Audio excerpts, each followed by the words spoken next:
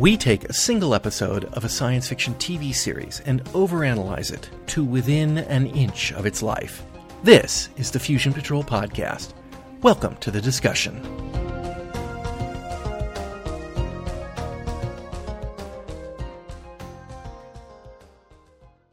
Hello and welcome to a very special episode of Fusion Patrol. I'm Eugene. And I'm Ben. And tonight we're looking at the very last... It's a sad day. The very last episode. No, it is not. It is not a sad day.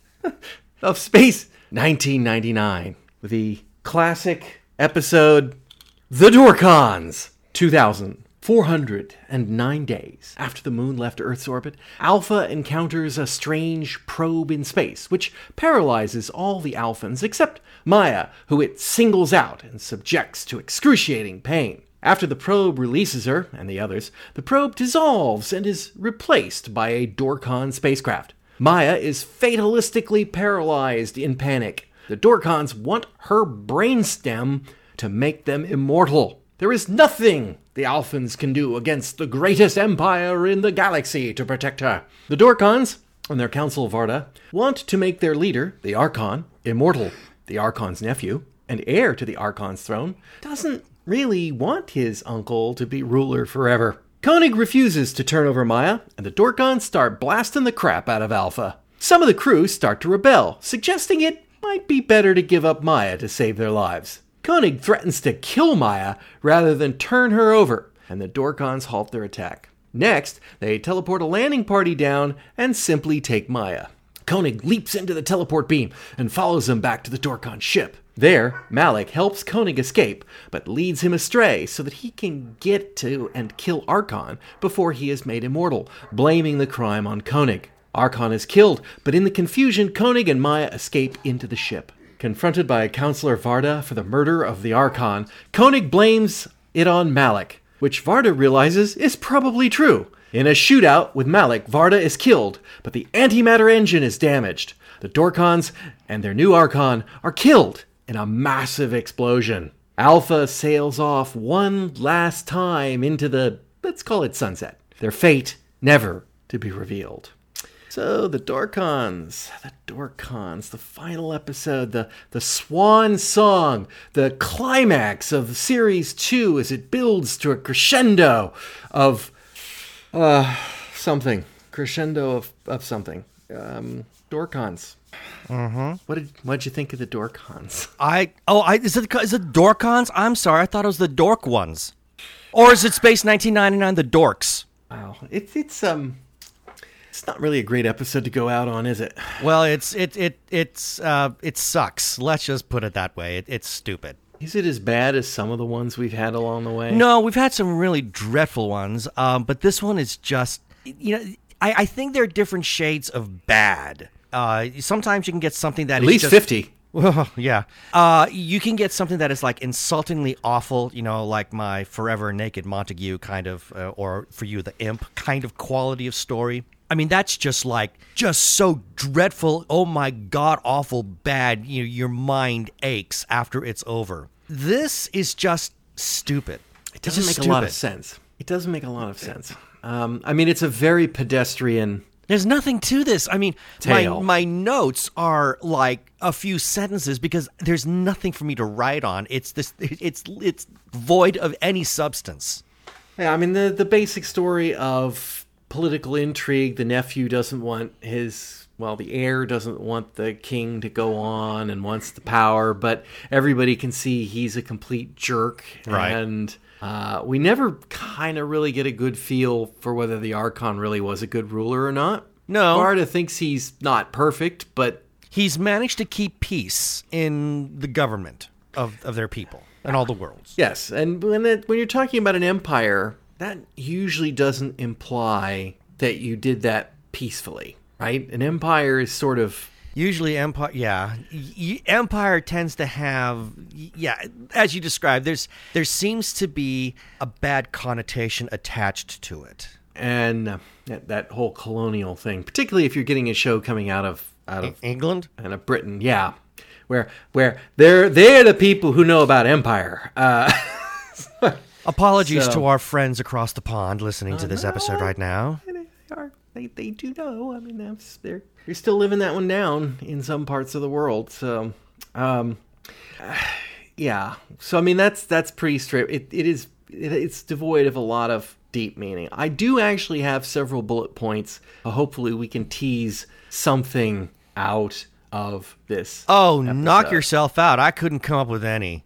A lot of it's nitpicks, but they are okay. So, for example, in no particular order, just the order I came up with them as I was writing them down. On the red alert at the beginning of this episode, what does Koenig order for the people and the station? Oh, shoot! And I just watched it today. Me too.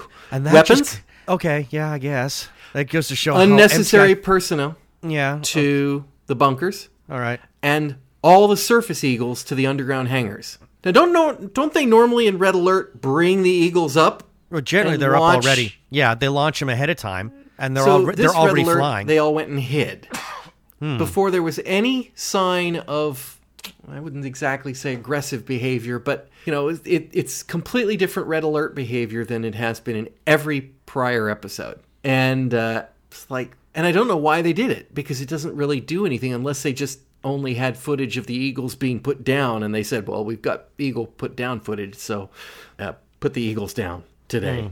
Somebody said you couldn't run it backwards. No, can't do that. It's against union rules. I don't know.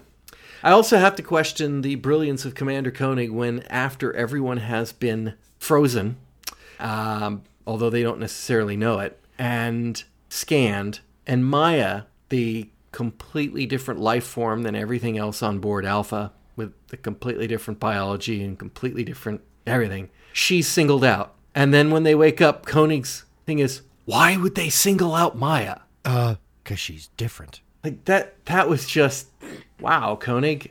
Could it be that she's the metamorph? Could it be that she's the alien? Could it be that she's the smart one? Could it be that she's the attractive one? There's a million reasons why you would single out Maya. And not like this hasn't happened before. Right. I mean, when there was the other alien race that had Dorzak in their custody, and they saw Maya and they immediately attacked, is like, okay, so this is a race that automatically has something against all people that are from Psychon. So, it's logical to assume that there could be another race that has got a grief against them, especially if it's got anything to do, not in the case of this particular episode, but hey, let's look at the kind of guy that Mentor was. I'm sure he made enemies. Yeah, I don't think the Psychons were necessarily a particularly nice race. No, they weren't. Even Maya admits that. So, you can kind of see that. Also, what was the point of the subterfuge, if that's what it was, of the probe just sitting out there in space? And then once they'd identified a Psychon, suddenly it transforms into, I assume it's a teleport relay. So do they just have these probes sitting all over space looking for a Psychon? I guess maybe they feel that if it's disguised as this teleport, that perhaps, unwitting Psychons would just go traipsing by, la la la la la la la, I've got nothing better to do, and oh, isn't that a harmless ship, and oh, I just got scanned. But if they recognize it as a Dorcon ship, they're going to turn away and run go in the opposite direction. I guess, but you'd think that would work exactly once, and then the Psychons would know what a Dorcon probe ship looks like. Well, it could look like anything. I mean, they probably made up a design. It doesn't have to look like anything in particular, I'm guessing. So could the ship. Probably. I mean, it just well, narrative structure. Yeah, I think it was there to get the surprise. They needed to, and I'm not excusing it by saying this, the ship needed to reveal its true form in order for Maya to be able to go on this little exposition about the Dorcons and how awful they are, and that they're the most powerful race in the galaxy, etc., etc. That would only happen if she could recognize the ship. It's a bit of a it's a cheat, I suppose, if you want to call it that. But that's the only reason why we had that. I mean, I'm sure there were other ways. There in fact, there are a number of things in this episode. Greeting, Alpha. We are the Dorcons. That would have been one of them. And then have Maya just faint, crap her pants there, like she did on the or her skirt, I suppose. It just maybe they had spare spacecraft that Brian Johnson was just itching to use? I'm sorry, I've got to contract 2 ships for this episode. 2 ships. All right, Brian. We'll work it into the contract. We'll work it into the show. Don't worry. We don't care about the plot reason. So let's look at the concept of an immortal Dorkon. And I assume they mean immortal. They were talking immortal. I mean, based on the way Archon was describing it, who, by the way, was Patrick Troughton, for anybody who might be curious, Doctor Who number 2. He kind of said, when Maya was unconscious on the surgical bed, he said, we're both sentenced, or something to that effect. I mean, you're sentenced to die, and I'm sentenced to, eternal life. Yeah. So let's think about that for a second. If the Dorkons have been hunting down the Psychons for long enough for Maya to be absolutely terrified of them. Now, if they were really doing it, you'd have thought they would have gone to the planet Psychon and taken care of them there a while back. But that notwithstanding. Well, there is something, and it's never really mentioned. Where are the other immortals? Well, no, I was going to say there could be a little bit of retcon that could happen here. Now, is there anything even remotely familiar about what the Dorkons, their power, their ability to change the shape of things? Is there anything even the slightest bit familiar about that? No. I mean, right. Yeah, right. Well, they weren't surprised by Maya's ability to be a psychomorph. Metamorph. No. Now, keep in mind, there's a possibility that part of Mentor's plan in using the power of Psyche and the power of shape change to not just rebuild their world, but possibly to also act as a defense measure against any possible Dorkon incursion. Now, granted, I just really went way the heck out there on a limb because I am assuming that the writers are actually thinking ahead of time, which we both know is rubbish. Absolutely not true. And but it's a great idea if there was any kind of continuity. That would have been a great possible story point. But yeah, we know that that's just nonsense, and I'm blowing smoke. Do you think, based on Maya's reaction, that the Dorkons have ever captured a Psychon before? It certainly sounds that way. And yet the Emperor of the Dorkons isn't immortal. He's not immortal, and apparently you have to earn it? Where are the other immortal? Okay, the first time you find out a Psychon can make you immortal, okay, the scientist who did it, or the volunteer who did it, or whatever happens that did it. Who is the next person in line for a Psychon? Right. The richest, most powerful man on your planet. Mm-hmm. The Archon of the time. And he ought to still be the Archon then. Because he lives forever. Mm-hmm. And it's like, it doesn't seem like anybody's immortal. They haven't been benefiting by this. Even the Emperor himself is not immortal. And he doesn't seem all too thrilled with the idea, to be honest. And he's not thrilled with the idea. It's like, are you only doing it because Malik's such an awful heir? I mean, if you don't want to live forever, great. I can see why you wouldn't. Why don't you just kill Malik? I mean, if you're willing to kill a Psychon for your immortality, then surely, for the benefit of the Empire, you're willing to kill a slimy little toad like Malik. Your own nephew. Yeah. Yeah. Well, I'll say this. Archon, at least, despite the fact that they are, the Dorkons are a conquering race, and somehow, I guess, the acquiring of Maya is the justification, or the, what I'm looking for, the ends justifying the means kind of thing. Mm-hmm. He doesn't come off as just this evil tyrant at the same time. I could think back to history and think of rulers in our world's history that have easily offed off their own younger family members if there was any kind of threat to their power base. Mm-hmm. But those guys were creeps. Well, I guess if we're trying to work on the assumption that the Archon is a decent guy. Yeah, I mean, he is the nicest of the big three that we meet. Is he? Well, he seems to be that way. When Koenig when Koenig is on the ship and he that's walks true. He in, says he kill goes, him. Kill him. Yeah, that's true. He And does she say. says, no, I promised him. Oh, well, Okay, whatever. okay, I take that back. You're right. Okay, so he's sort of on the same level as her. Yeah. Two of them might have some honor, but at the same time, the ends justify the means. Yeah. And that's always the road to hell. Mm-hmm. So, Malik. I don't know the name of the actor. Ooh, God, he's familiar. He is familiar. I think it's those wild, buggy eyes, but I'm not sure if that's just because he was acting so hard that his eyes were being pushed out by the pressure inside his head.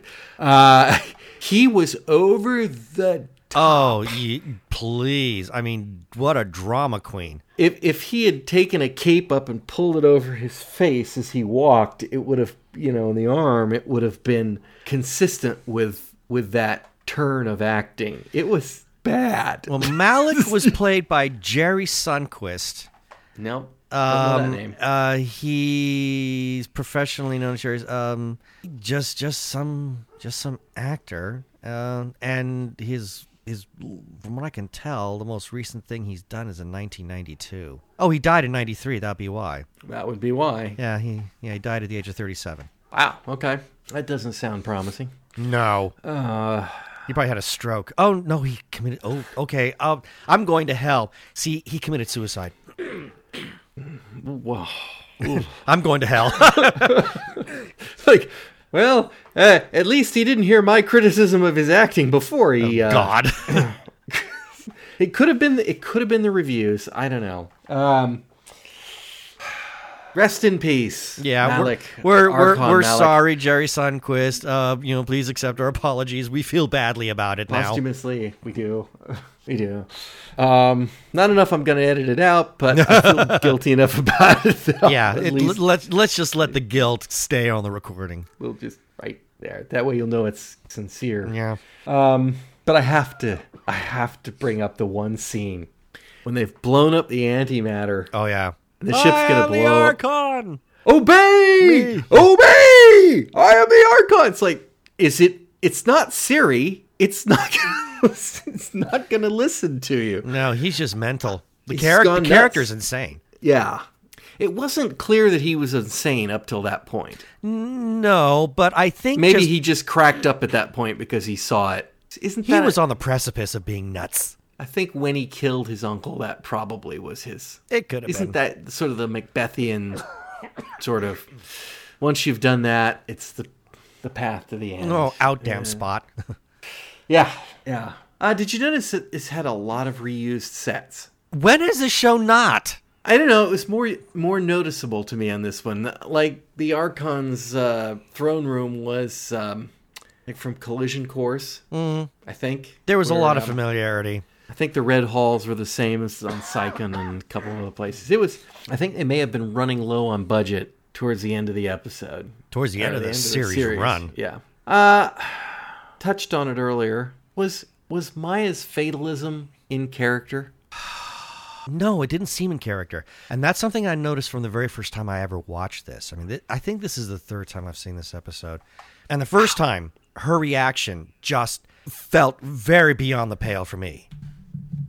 There's absolutely no hope whatsoever. You can't give me up. You can't win. You don't have the means. Okay, now granted, yes, the Dorkons were enormously powerful. I'm not going to argue that. But the way she was just willing to throw in the towel right off the bat seemed a bit extreme, I thought. She also wasn't willing to carry through with her own intentions.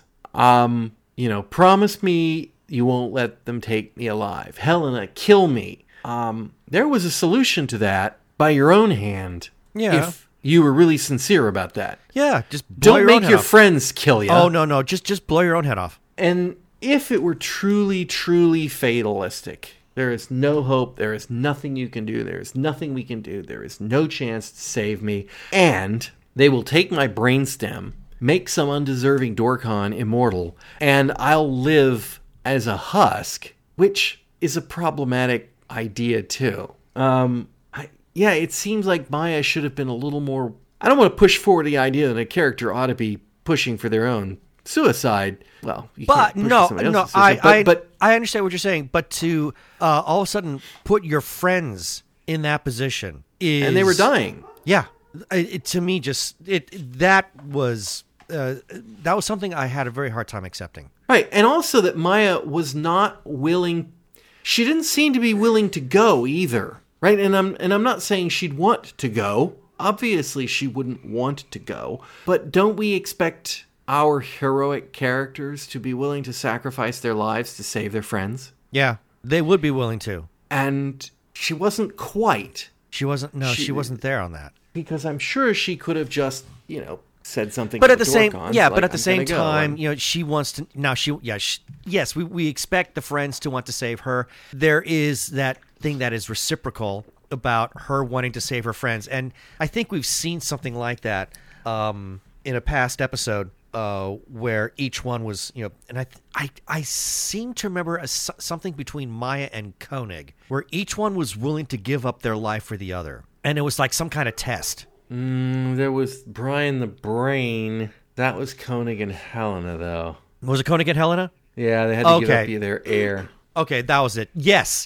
that's the one. It was Koenig and Helena. You're right. So we've seen that there is absolutely no problem with someone wanting to give up their life for the other. And Maya at one point does say, surrender me. Give me up. They will kill you. And, and then, of course, she then changes her tune to say, and then puts it on Helena to have Helena shoot Maya. All again, this way, Maya coming to some wild conclusion that this is the ultimate FU to the Dorkons by robbing them of what they want. But I don't agree with her logic that they'll just go away, because I could seriously see the Dorkons getting just really pissed off and saying, "Oh, really? You're going to play that? Fine, two can play that game," and then just completely blow the moon out of the space. Yeah. I don't picture them being particularly forgiving people. No. Yeah, it didn't, I don't know, it just didn't fit with Maya's character. I mean, or perhaps it just wasn't, the Dorkons weren't convincingly horrific enough yes, it's a terrible fate. And why doesn't it just kill them? Oh, you're going to take my brainstem and I'm going to be a husk for the rest of my life. Yeah, that's a weird thing. I don't get that. I mean, do they mean a conscious husk? No. Is that why it's so horrible? No, it's. I think it's going to something comparable to what Psyche was doing to anybody who got hooked up to it in the beginning of the season 2. Okay, then. So then that, in a way, that's just death. Zombies. Yeah.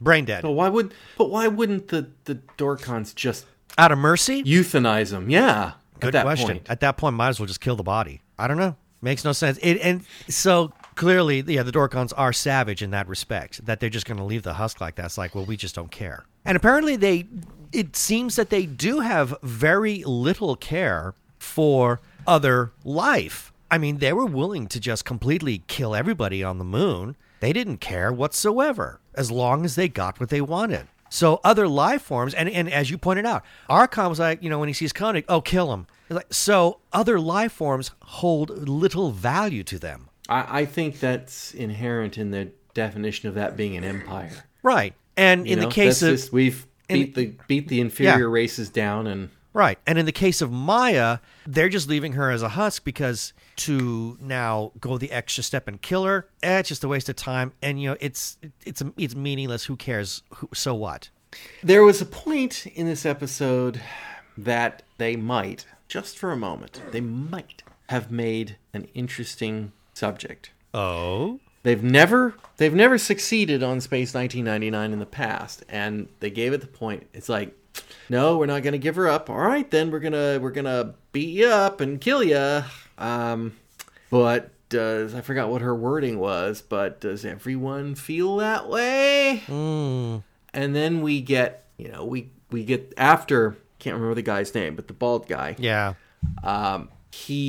That very cliched scene. He's out there trying to rescue somebody who the roof's fallen in and killed, and he can't get to the guy, and so he pulls away from the wreckage and he runs to the command center, and we gotta give him to her, Commander. This is almost an Alan Carter kind of Fury moment, except Alan wouldn't do that, and it just there is room for exploring the at what point do you actually look at it and go, we have to give up Maya? There's nothing we can do. Is it indeed worth all of us dying just so they can't have her? I don't know. I don't know the answer to that question. And it's interesting in the context of Alpha because John Koenig does not brook anyone having a different opinion. Oh, that's true. Than his. And his will be not particularly reasonable.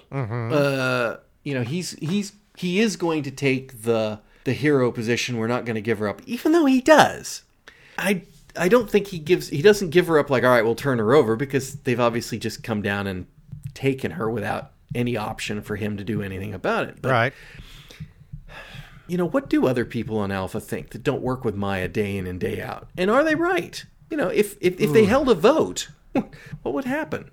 And is that an ethical thing to do? What are the ethics of we turn one person over or we all die? Not in a TV show. Well, this is obviously a TV show, but I mean in a typical TV show, no, we'll never do that. No, but I have seen. I remember years ago watching a remake of War of the Worlds in the movie house, and this is the Tom it's the Tom Cruise one. Yeah, I haven't seen it, but all right. You're lucky. But there's I seem to remember there was a scene very similar to that where the aliens, the Martians, for lack of a better term, they want a certain number of humans for their own nefarious purposes, but they're kind of penned up with another big community group of people. And the whole question then becomes, what do you do when survival instinct kicks in? And you see that played out, how everybody just starts to react so,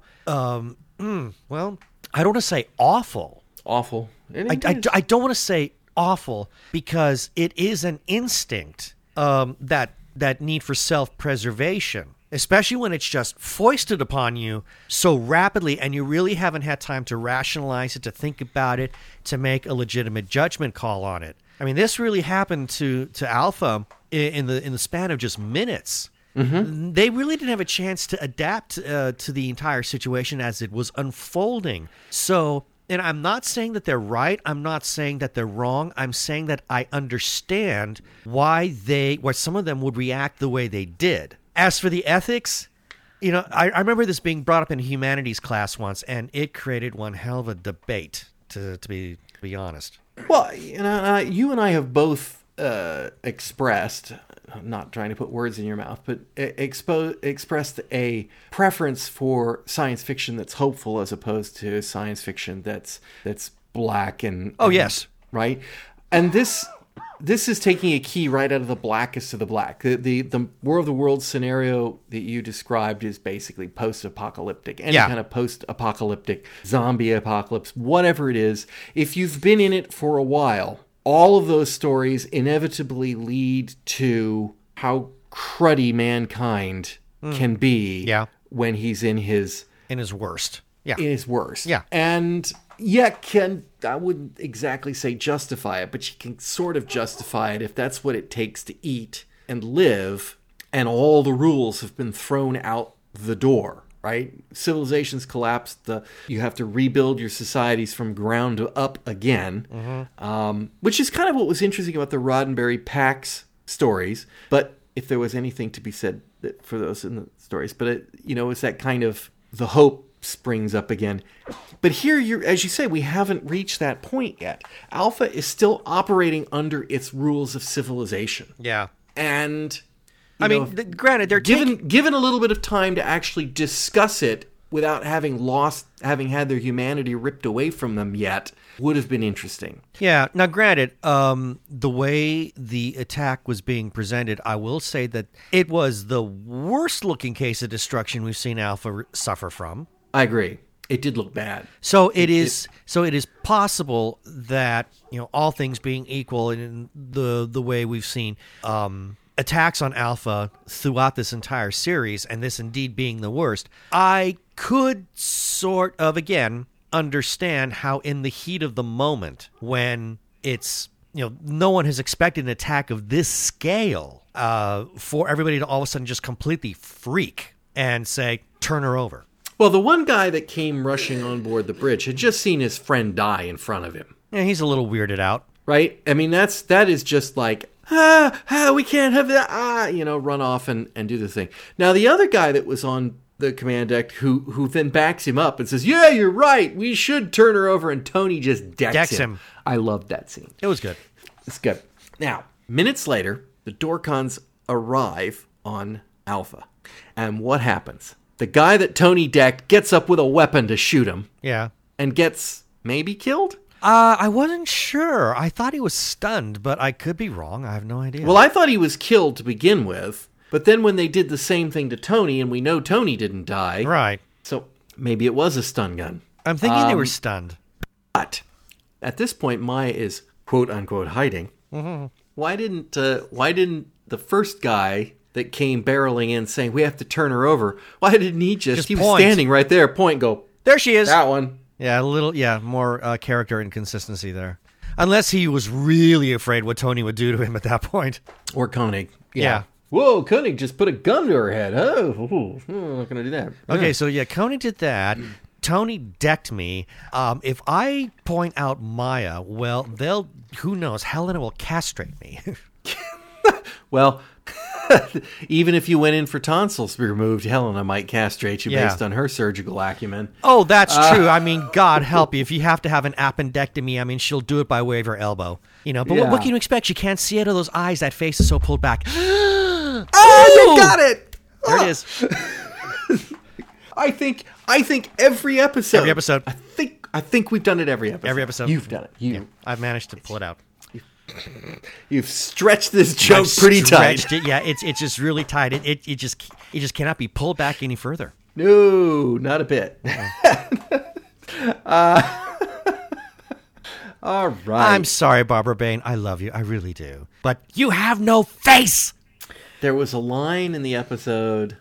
I loved it. I just absolutely loved it. I wish it had more resonance in the story, but I loved it. Antimatter. Nature's own demon caged. Yeah, that's kind of cool. It's like, well, I'm very impressed with you people. All right. As soon as she said that, it was, oh yeah, matter-antimatter explosion is happening here. Mm-hmm. Yeah, we know how this series likes to treat antimatter. Yeah. I only have one thing left. I've just reached my Patrick Troughton note, and you've already brought that up. Yeah. So I have one last thing. Was there a plot reason, or any good reason, why, when Koenig took the vent off and got up there, he bandaged his hands? And I assume that he cut them. That's what I was thinking, because he seemed to make a bad face as he was trying to pull it, that the wiring was cutting into his fingers. Yep. And then he wraps bandages around his hands up in the vent, and then he goes about his business without making the slightest inconvenience for having his hands bandaged up, right? Everything he does from that point on, he does just as he normally would. There's no, oh darn, I have to swing across this rope, but my hands are cut up. That's going to be a problem. None of that. And then we get to Alpha, and then Helena goes, oh, let me bandage up those hands. Right. Why did they do it? Well, why was that unnecessary piece of detail included in this story? It was unnecessary because it actually, it had no bearing at all with how the story played out. None. It was entirely irrelevant. I thought it was going to make, for an extra challenge on Koenig's part, but it never materialized. No, it never got to that point. So I don't know why it was there. I thought it was a little peculiar. I expected there to be more, some kind of fallout as a result to Koenig hurting his hand, and maybe it would delay him, and then we'd see the result of him being delayed in getting into rescue Maya, but none of it played out that way. Not at all. So, yeah, I don't know. I'm disappointed. I am disappointed in, I don't like, we've discussed this before. I don't really particularly care about some big earth-shattering climax, cliffhanger, series-ending episode. But I will say that Testament of Arcadia, for the final episode of the first season of Space 1999, it wasn't like it was an earth-shaking or anything in a way, it wasn't particularly different from any other episode of Season 1, Space 1999. But at the same time, it introduced a big piece of mythos to it that did kind of make it feel like a logical end to the story. Right. Here we just go out with a whimper. This is just another bog standard episode that doesn't have any bearing. The bits where you mentioned that it looked like a really bad attack, and I agree, it did look like a really bad attack. But Koenig in the end scene says to Tony, apparently minutes after they've come back from the planet, he says, "How are repairs going?" "Oh, repairs are well in hand. Well in hand, John." And he's just sitting there picking around on the little circuit board, like, whatever. Yeah. Well, the way he said it, there was something almost flippant about it, or it's totally lackadaisical. Everything's under control. He's like, man, you guys just got blasted, into atoms. What are you? You can't just, blow this off like that. Yeah, it was very, very strange, and like I say, it must have taken place within minutes of them coming back from the Dorcon ship, because Koenig's hands are still bandaged and the doctor hasn't done anything about it. Right, she hasn't had a chance yet. If his hands if they changed out those dressings and he had proper bandages on there, you could go, oh, maybe this is the next day after they've been released from sickbay or whatever, and they've had a little time to work on the base. But the reality is, I don't know how long he was on the ship, but an hour? 2? Ooh, gosh, we don't know. I mean, we know that Maya had to go through some sort of pre-op or some sort of surgical preparation that needed to be done before the brainstem could be transferred. But we don't know how long that was. We have no idea how long that took. Koenig was unconscious. We don't know how long for. But I just got the feeling that we're talking hours at most that they were on this ship. At most. So they go back to, and repairs are in hand. What were they doing? When John Koenig jumped into that teleport beam and went to the Dorcon ship, what was Alpha doing during that time? I don't know what to do. We'll just sit here. Crews going. Yeah, I suppose. No, we need John's approval before we can actually start doing repairs. I can't sign off on this. Yeah, we need. Yeah. If I thought Koenig was dead, then I suppose we could do that. But no, we know he's alive, so no, I can't make any decisions until he comes back. Well, actually, there was a scene, you didn't get to see it, but Tony was over by the computer, and he was going, "Obey! Obey! I am the commander! I am the commander!" And the computer wasn't paying any attention to him either. Is that it? Yeah, so... well, that's it, Space 1999. Or at least that's it for the episodes of Space 1999. For the I've been thinking about this because there is that little short that is available on YouTube. Yeah. So this, what we're going to do is we're going to look at, is it Message from Moonbase Alpha? I think that's what it's called. I think it's called Message from Moonbase Alpha. It was done at a convention a few years after Space 1999, and it kind of supposedly tied up some of the loose ends of the series. And you've never seen that, correct? Oh, I did watch it. Oh, you did watch it? Yes, I did. I did see it. Okay, well, we will do that, and then we will also do in the case of Space 1999, I feel like we ought to do a sort of a series ending episode where we look back at Series 1 and Series 2, compare and contrast, that kind of thing. So It'll be a little bit of a special episode. We'll do that for the next, before we move on to the next series in the never-ending train of bad science fiction. Yay. That's out there. And maybe we'll have even figured out what the next series will be. I'm terrified. All right, well, Ben, thank you for joining me for this almost finally totally complete voyage through Space 1999 and before it UFO, which is its spiritual predecessor. I mean, we have really pushed through the Jerry Anderson world here. Yeah. We have. It's been agonizing. Bits of it definitely have been. Yeah, not all of it. I mean, there were some, not to tip my hand too soon, but anybody who listened back to our coverage of UFO, I mean, I think we both found episodes here and there that we liked, as well as early episodes of Space 1999 that we didn't hate. Yeah. So Yeah, I don't want to tip the hand, but yeah, I think we'll have. I think we'll do that in a slightly different format, but we'll surprise the listeners with that at the time. Anyway, thank you, Ben. Oh, my pleasure. And listeners, I hope you'll join us all again next time on Fusion Patrol.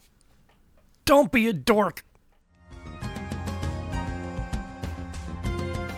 You've been listening to Fusion Patrol, a listener-supported podcast. Find out how you can be a sponsor and get early access to all episodes and more at patreon.com/Fusion Patrol.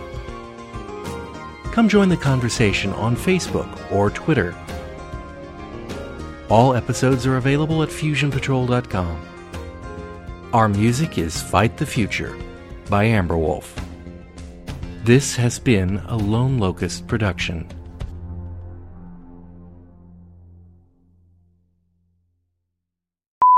There, Malik helps.